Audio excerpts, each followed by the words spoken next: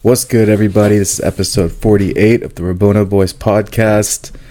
First 48. We finally got, or at least I finally got some time to sit down and watch some World Cup. Yeah. And man, can I say, I think I'm feeling the magic finally. I think the World Cup vibe is finally hitting me. I know It's in the air. Finally. It's in the air. And in the previous episodes, I'd been talking about how, it just doesn't feel like a World Cup's going on. We've both been talking about how Not really excited about it. yeah, the middle of the season break is kind of awkward. Yeah. It's just not as exciting as it used to be back when we were kids. Yeah, and like man. summer, school's out, we could watch all the High games. school. But I did say, like, if I have some time to just sit down and watch some games, I think that might do it for me. And I think this weekend did it for me, man. Yeah. The first game I want to talk about has to be Brazil. Brazil. It has to be Brazil. So as I'm like trying to figure out what teams I think can do it all, I always run with Brazil just because. I think if you watch football, or even if you have like the slightest understanding of what football is about, you always have to put Brazil up there, especially Yeah. this generation. The Brazilian stars of our childhood just had such a molding of my enjoyment and perception of soccer and all that corny shit. So I love Brazil. Got a soft spot for Brazil. Want to see Gabriel Martinelli succeed. I always kind of include Germany because I got some German roots in me, and then Germany are also just a world always good. monster. Yeah, they're always You play good. a game for 90 minutes, and at the end, the Germans win. You got to count France in the mix. Yeah. You got to do the obligatory Messi, Ronaldo, Portugal, Argentina. I guess. I don't know if I'm Spain. Okay. yeah, so yeah. one thing about this Brazilian team, they have so much attacking talent, right? They have like 9 players that can play in a front three for them. Yeah. And I know like Richarlison is a good player. I know Gabby Jesus is a good player, but everyone been talking about, this Richarlison that Brazil loves when Richarlison plays up top for them. Richarlison is so good for Brazil.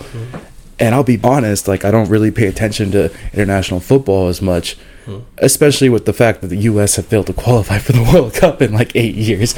I think that's also what it is. And It's we'll not get a to good the U.S. sport game if the too. USA can't qualify. Yeah, exactly, right? So I think my love for international football, basically I was taking a hiatus. And so I come back and I'm watching Richarlison play. And this whole game, as they're playing Serbia, here are my main thoughts of the Brazil game. One, I didn't understand what the hell Richarlison was doing for them, what he offered for them. It felt like he wasn't even involved in the game at all. Yeah. And I'm, Arsenal biased. I want to see Gabby Jesus play and Richarlison. I used to really like Richarlison, and then he went to Tottenham, so now I got a little bit of an agenda. I hated him at Everton. Of course he you went did. to Tottenham, and I still hated him. I remember his first year when he was just lighting it up, and he just could not stop scoring it. I was like, this kid's special. There's something there. But then he went to Tottenham, so now, it is what it is.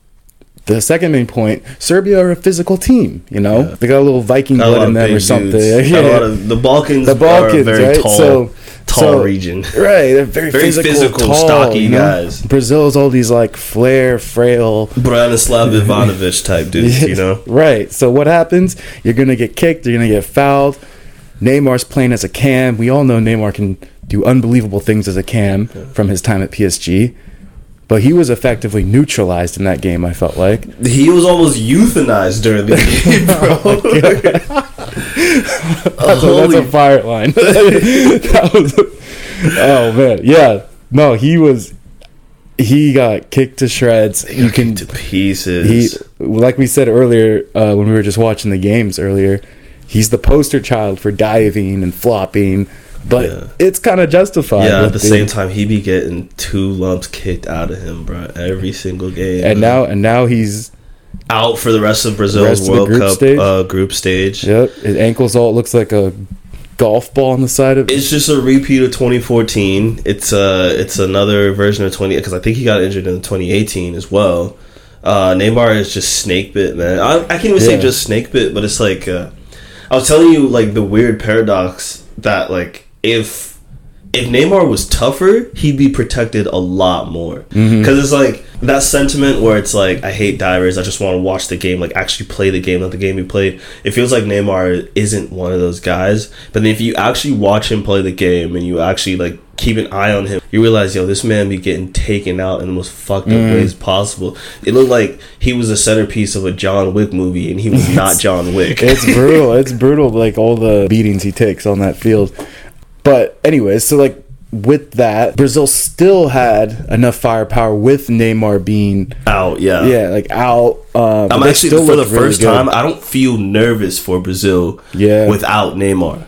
They look good, dude. It looks like a well-oiled machine. They have a very effective press. Like they only really press once. They did press well. That was something that really stood out to me. It was the pace of that game off rip. Brazil were playing faster than anyone I'd watched in the World Cup so far. Brazil looked like Real Madrid, bro. I'm not gonna lie. Keep it a buck, yeah.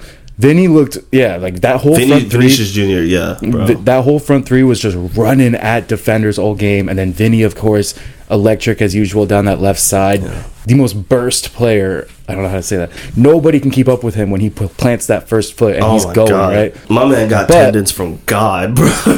Also, it just seemed like nobody could find a finish. Vinny had a couple chances.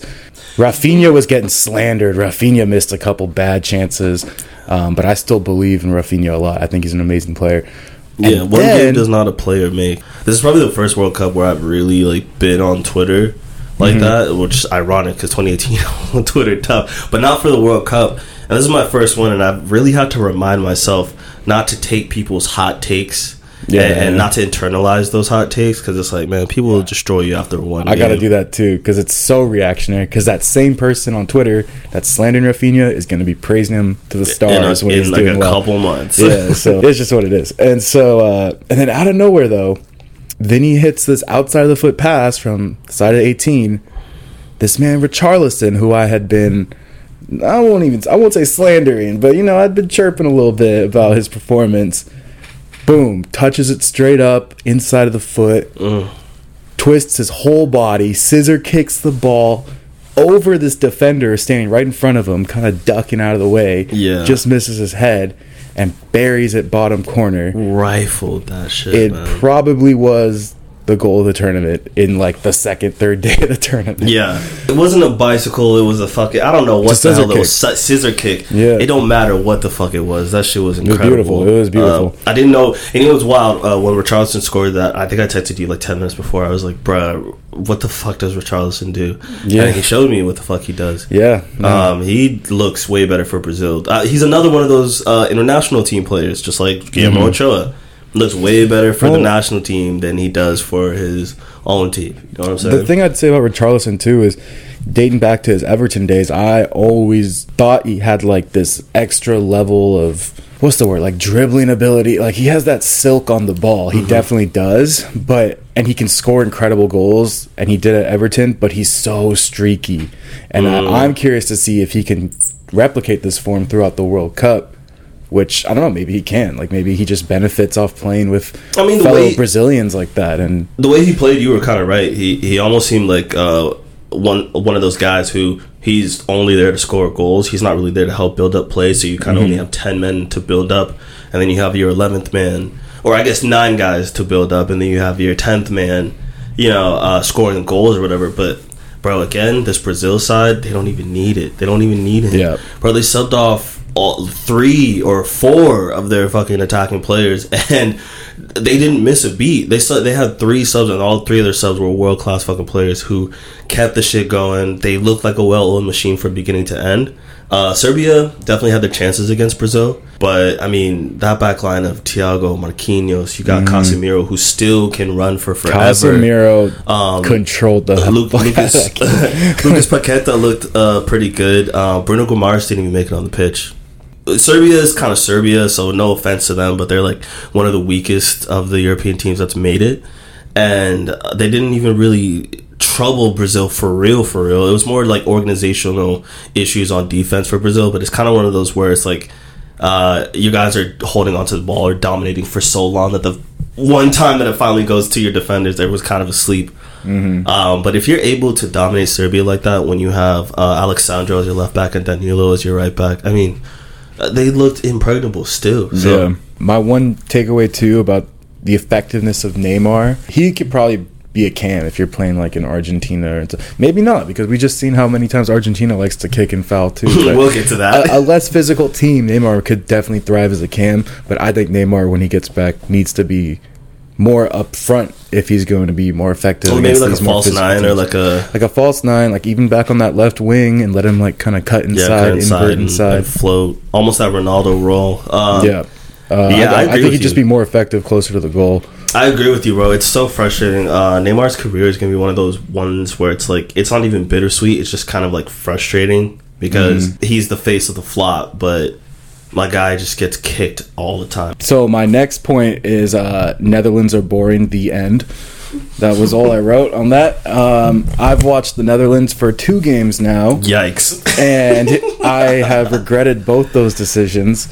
I don't know, man. This team just seems lifeless. Like, they can defend, they can score an odd goal with like but you know who the Cody manager Gakpo breakaway. Yeah, but besides, to me, that explains it. Yeah, I don't think we really even need to talk about the Netherlands that much. No, Louis van Gaal is the manager of Netherlands, and that's all you need to know about that. He's out here tootling it up.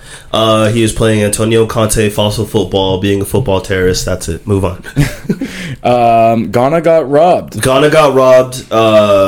Guess by who? Guess against who? Portugal. Suey. I don't know if am I the only one that's noticed that a lot of teams in the World Cup tend to play the same teams over and over again? Argentina always plays Mexico and Nigeria. USA always plays England and Ghana. Ghana always play. Ghana played Portugal 2014 World Cup. You know what I'm saying? A lot of guys tend to play the same teams over and over again. Portugal didn't deserve a win versus Ghana. I don't think so at all. At a draw at the most, but at the most. A good old, oh my god, how do I even say this? The reason Ghana got robbed was because the center ref, see if this sounds familiar, listeners. The center ref saw a foul, decided to give a penalty, decided not to look at VAR, and told all the players to get the fuck out of his face. He was right, and everyone else was wrong. Refused to look at VAR on a pivotal penalty call, which there was almost no contact on. And this sounds really, really familiar. It almost sounds like something I'd see in MLS. Oh, what do you know? The center ref was legendary MLS referee, and I say legendary in the most sarcastic way possible, Ismail Elfath, aka Seattle Sounders fans' favorite referee, aka the favorite referee of half the fans in the league, aka welcome to MLS, the rest of the world. Like, no, you don't understand. It's pretty insane to think that the amount of tweets that I saw, everyone was like, yo, what the fuck is this ref doing? What the hell is going on? This is payola, this is corruption, like this is you had a couple, bro, some Ghanaians were so mad they were calling it racism, bro. They're like, this is racism, bro. Like, that's how angry they were, bro. It might be, but I know that it isn't, because it's Ismail Elfath. Yeah. All the USA fans were fucking embarrassed. They were like, hey guys, this is what we have to deal with in MLS. This is why. And you know what's crazy? This was one of the few times I was like, I actually understand the US men's national team fans and like why they hate MLS so much, because like when it comes to that level of refereeing, yeah, bro. Everyone's like, yo, this ref doesn't even deserve to be at the World Cup. He's overmatched. Sounds like a typical MLS referee. Ismail Elfath to a fucking T. Yeah, there's no English refs in World Cup. Oh, what? International tournaments. Oh shit. And I'm pretty sure. I didn't even know that. Isn't that a thing? No, they're probably doing. That's the Arsene Wenger quote, where it's like, if you look at the World Cup there are no English refs. Any English refs. There probably shouldn't be any MLS refs. No, no, absolutely not. Also, real quick, I want to give a shout out to the Ghanaian player that did the Suey celebration. That was cold, and I was laughing about that while shit for he was 60 losing. minutes, bro. Yeah, but he hit it so he was running full speed, and he just swung around and just did it. And I was like, no way he just did that right now.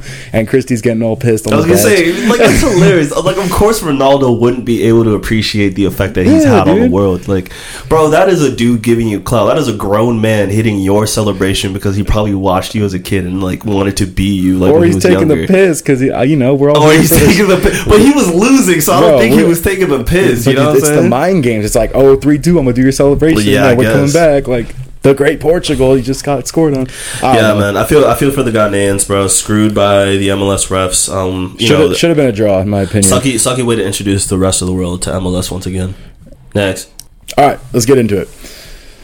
USA versus England. Yeah, that was a great time. I enjoyed that game. The casual soccer fan I'm going to say soccer in this context because the casual soccer fan that's American and turns on the TV every 4 years to see a couple USA games really thought this game was a snooze fest. There wasn't much action.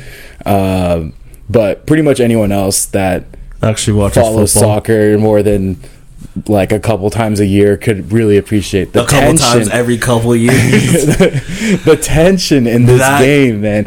From the first whistle, from the first whistle, I thought USA were kind of screwed, man. England were coming out hot, but we weathered the storm. Yeah. We slowly started to gain control in the midfield, and then came the chances. And let me tell you, in that first half, we by far had the better chances. USA in the first half is probably one of the most effective teams in the World Cup. That's a thing? I didn't know that was a thing. No. I'm just talking out my ass here. Okay. But like from what I've seen, the USA is very dominant, tends to be very dominant in the first half. Mm-hmm. Unlike Wales, though. So this was a 0-0 draw. And unlike the Wales game, the US actually played their hearts out the entire game. They didn't just play the first half. This is one of those 0-0 games that like you show someone and you're like, this is why I watch football. Like this, it was like you were talking about. There was all types of tension. There were chances back and forth. I was nervous as a USA fan. Obviously, England. You can love to, troll England, and they're always hyped up, overhyped. But they got players, the roster's nice. I can't deny it. Not even lying. Even compared to the golden generation, this is a better England team. Not necessarily because the talent is better, even though they have incredible attacking talent that I don't think they've ever had before. But because as a cohesive unit, that England team should be blowing people out of the water, especially the USA. But I love how the English refer to this team as like maybe the best English team they've ever had, or like the next golden generation of English players. It's wild watching England build shit up because they just want to knock it down. And they won the World Cup like eons ago, but like, and who knows? This team could probably beat that World Cup team, just because of modern progression of the game and athletes and stuff. But I can see the argument that this is like their golden generation, sure. No. And then that ad came on, or the promo came on before the game, and Christian Pulisic is coming out talking about this is our golden generation. So it's just cool to see like the USA people, and like our team is significantly younger too. There's a lot of parallels. They're both very young teams with coaches who manage them well, be in those positions, but maybe shouldn't be in those positions. Who you could say aren't necessarily utilizing the teams to the fullest of their ability. But from the beginning of that game, I was hella nervous. England dominated for like 15 minutes, and the USA came in and swept away the rest of the game. There's a few players that we got to talk about, but before anything, we have to give credit to that USA midfield. Okay. Tyler Adams, Yunus Musah, Weston McKennie a little bit. A little bit. Well, he was more of a right. Well, no, he was incredible. What I mean is, like, he played more of like a right winger slot. Like, he was kind of pushing up with Timothy Weah, and being like a wide threat. But I mean, that 3-man midfield. One, we had the numerical advantage versus Declan Rice and Jude Bellingham. But two, Tyler Adams and Yunus Musah outplayed everybody else on the pitch. Tyler Adams especially should have been man of the match.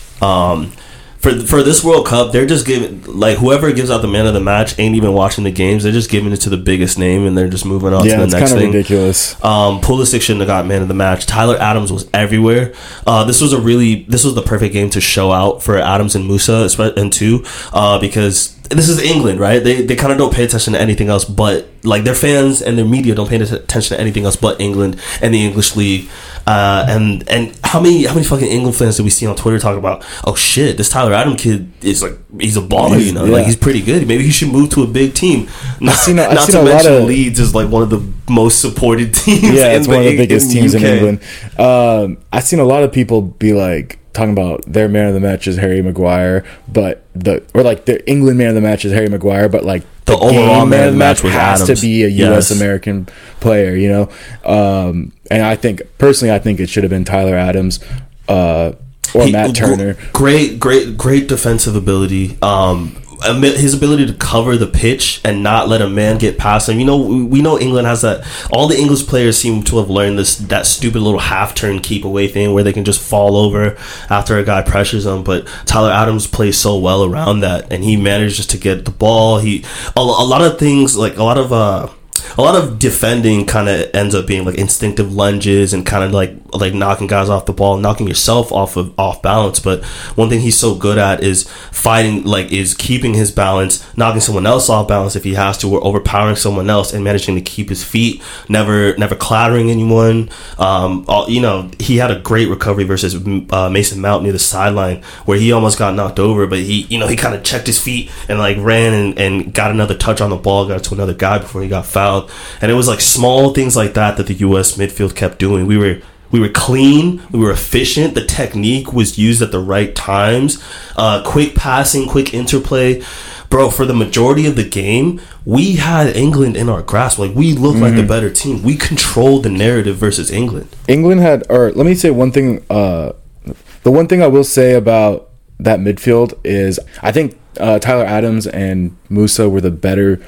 They had the better game overall, but I think McKennie had his first half. Like, I don't think anyone was touching that, in my opinion. McKennie in the first half was nothing short of world class. Yeah, and he was the main progressor, the main guy to join the attack from the midfield.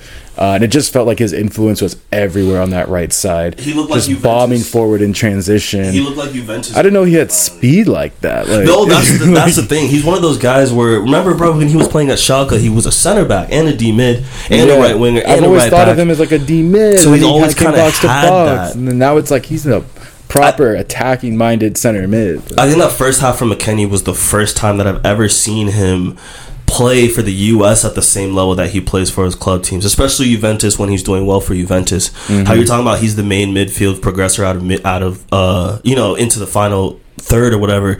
He was incredible. I know you remember that little spin and check and and run that he had, and that ended in that beautiful Christian Pulisic shot that he created out of nothing. McKennie was feeling himself. So we know McKennie's like a confidence player, a flair player kind of guy. He was feeling himself so much. This man went in for the long throw, put the ball down, turned around, wiped his hands off on the camera guy's shirt, had the camera guy chuckling his ass off just to throw the long throw. And it's like, in the long term of the game, that doesn't really mean anything, but like it's kind of funny because it's like, okay, this guy's feeling himself, you know. And again, he had this incredible spin turn to get out of pressure. Man, I am amazed at the U.S. players' ability in general to get out of pressure from the English. That was very impressive. We did it better than they could. We basically ran them. Harry Maguire was the only reason I feel like we didn't tear them apart. That and the fact that we don't have a striker. Sergiño Dest, in my opinion, played very well, but he still doesn't have those decision-making skills in the final third.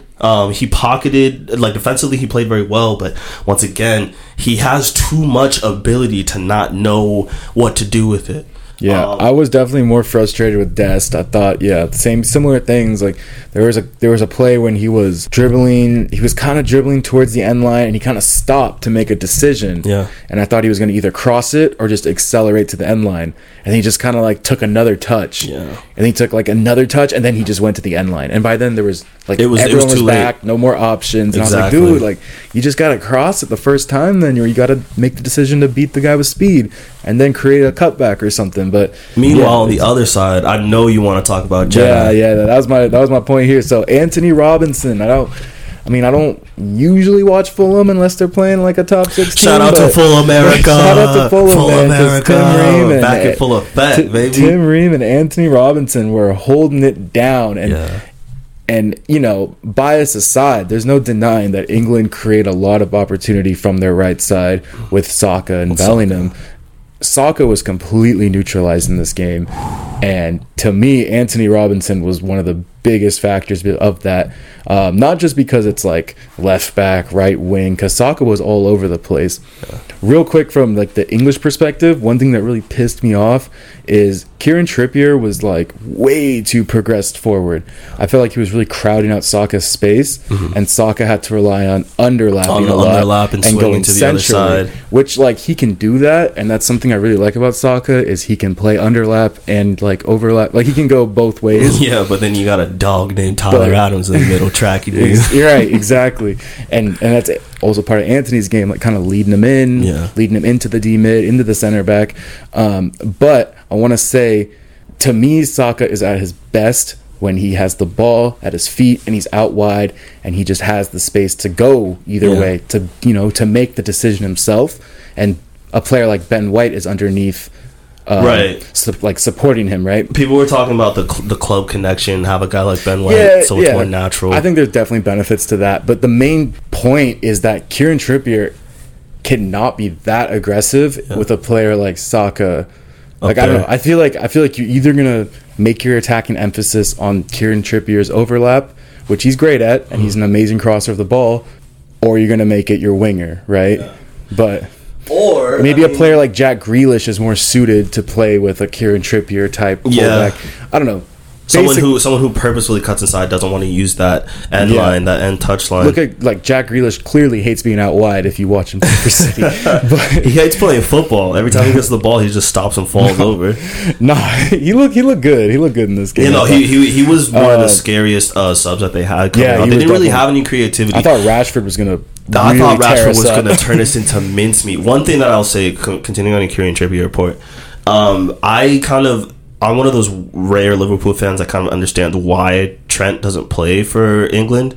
But if there was any game that was screaming out for Trent, it was this game. Because England, like whenever they had possession, they were just going back and forth in a U-shape. They didn't have any creativity. They didn't have anybody making any runs.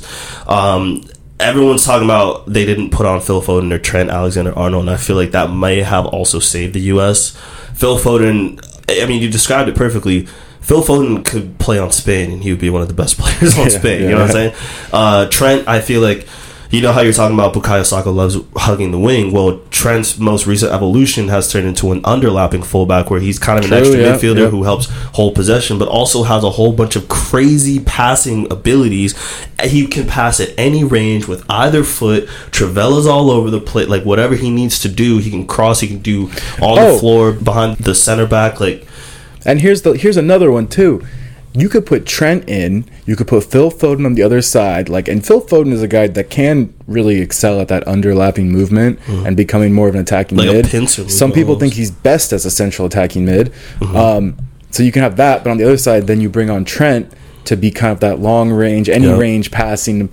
And then you could put on, I don't know, the guy you brought, Callum Wilson, who would be incredible in the box with Trent. You guys posted up in the box. I mean, it worked so well for Wales against the U.S. Harry Kane clearly was not, I don't know, he didn't look sharp in this game. He played well, but he played well as a central midfielder. He was not an attacking. He's basically he wasn't a striker for them. Oh, one more thing. Bro, I did not, you know how we were talking about England had a two-man midfield, and I forgot Mason Mount was playing. Mason Mount was playing, bro. Bro, Mason Mount played, and Mason what? no, but let me just say, with the Antony thing, because I didn't really give him his praise. Jedi Robinson, Anthony Robinson, I thought he was exceptional defensively, basically is my main point. I thought he handled, because with that Trippier overlap, they were really overloading him a lot of times, and there were a lot of times he handled it well, though. A lot of times he was 2v1, and never panicked. No problem. And if there was like a 2v1 and he couldn't win the battle, like he would direct them to the sideline. He would make it difficult for them to like exploit him or play around him. He'd make them make a decision, and usually one that's a non-threatening one. Yeah, so it's crazy. It's crazy how nervous I was in the beginning of the game. Every time I saw Saka get the ball, I saw Kieran Trippier overlapping and stuff like that. And then by the end of the game, I didn't feel anything. I didn't think anything of it. By the time Saka came off, I was like, okay, he got the ball. I'm not worried about it at all. Somehow Robinson and Ream worked completely well together.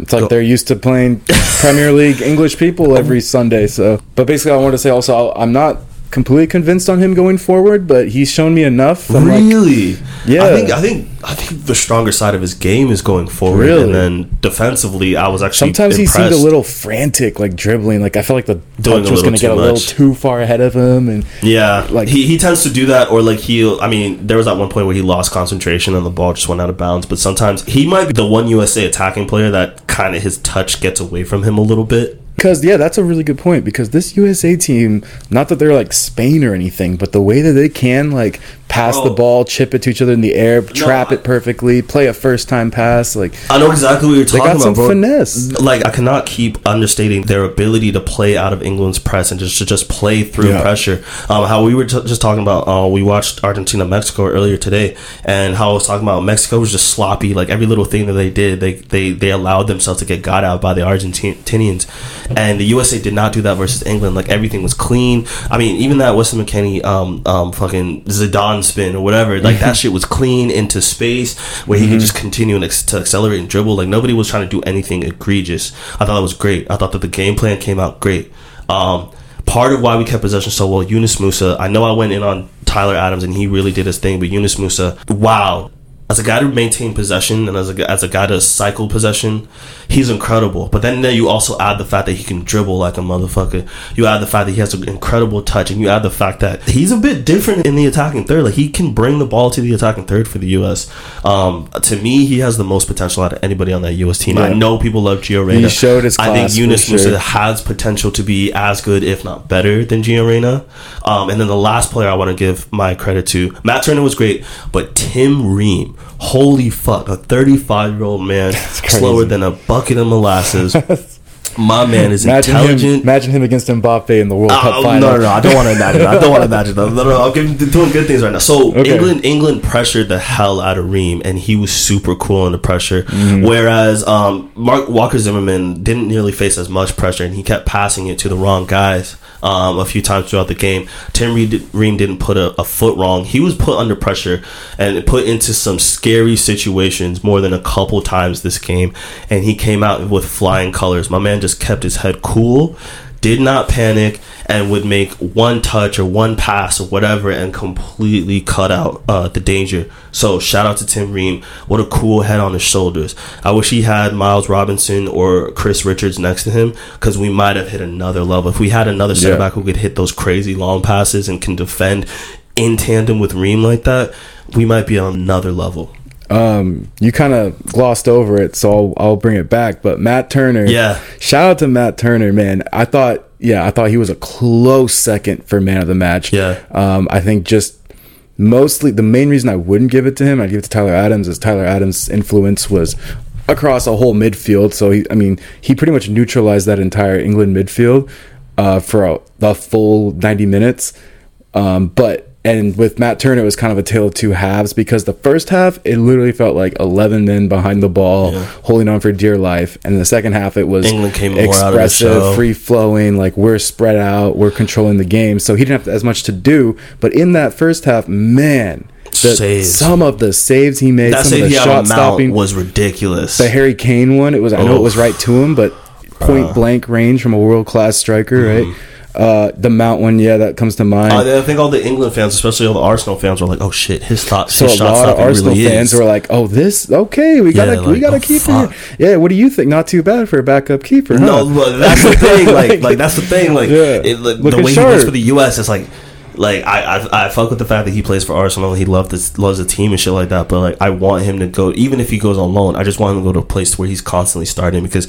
But it looks like he hasn't lost any sharpness or anything. Yeah. You saw that second half where he was dribbling out his box, looking like 2013, 14 Neuer and shit. Yeah, that's a product of Mikel Arteta's system, though. But you see how when he got there, he didn't have the clean feet, and he cleaned his feet all the way up. His feet. Arsenal fans were stressed. Bro, I was so nervous when they were passing to him in front of the box, but he was perfectly fine. He had no issues or anything like that. Really, and then for this man to dribble as far out of the box as he did, and he have was a little layout on pass, that one. I'm like, all right, bro, hey man, as long as we don't get scored on, bro. He made the right pass, out of that, but he had a little sauce, a little flair. That was the other one that I was like, oh, that touch was a little too far ahead of you, man.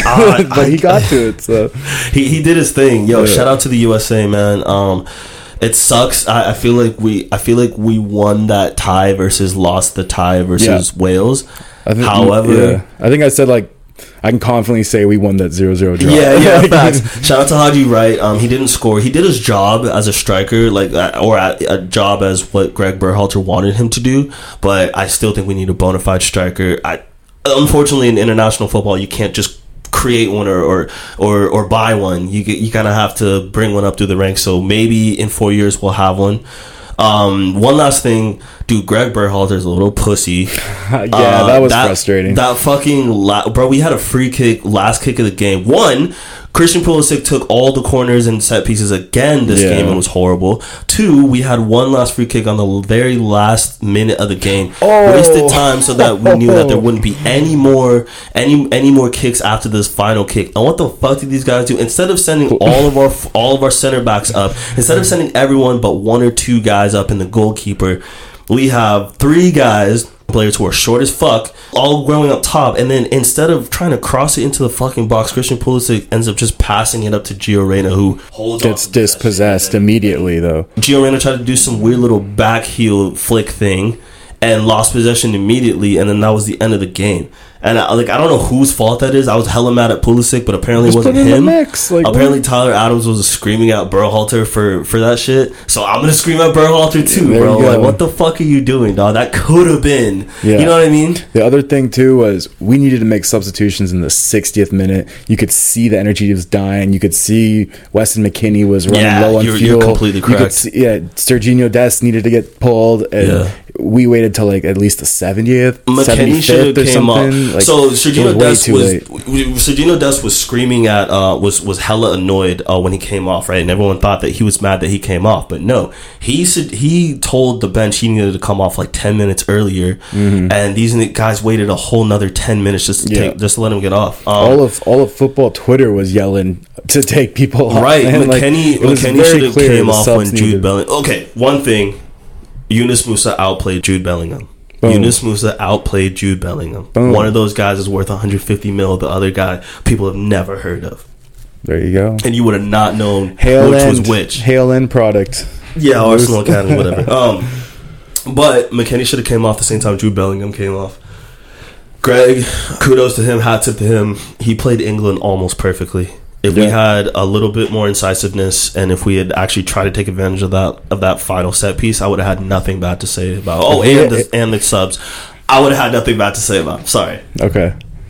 Yeah, I mean that's pretty much all I got. We watched France versus Denmark. France looked like they need to get it going. Mbappe just scored 2 for fun versus Denmark. I stand by my claim. Mbappe's the best player in the world. Yeah, I mean he's turning into it because France looked like garbage, but Mbappe was like, you know what? I'm going to take advantage of my only 2 opportunities Mbappe, that we had to do. At the time of that game, tied or passed Messi's World Cup record of 7 goals. Yeah. That's probably not the record, but like Messi's own personal tally. Yeah. Well, he did, and then he didn't, because we watched Argentina Mexico, which was horrible. It was like it was peak Copa America football. No real flowing play. Argentina's dirty as fuck. You got USA fans out here rooting for Mexico because you're that fucking dirty. But it was so funny because when we were watching, I mean, your roommates were like, yo, so what does Argentina do well? And like, what was our response?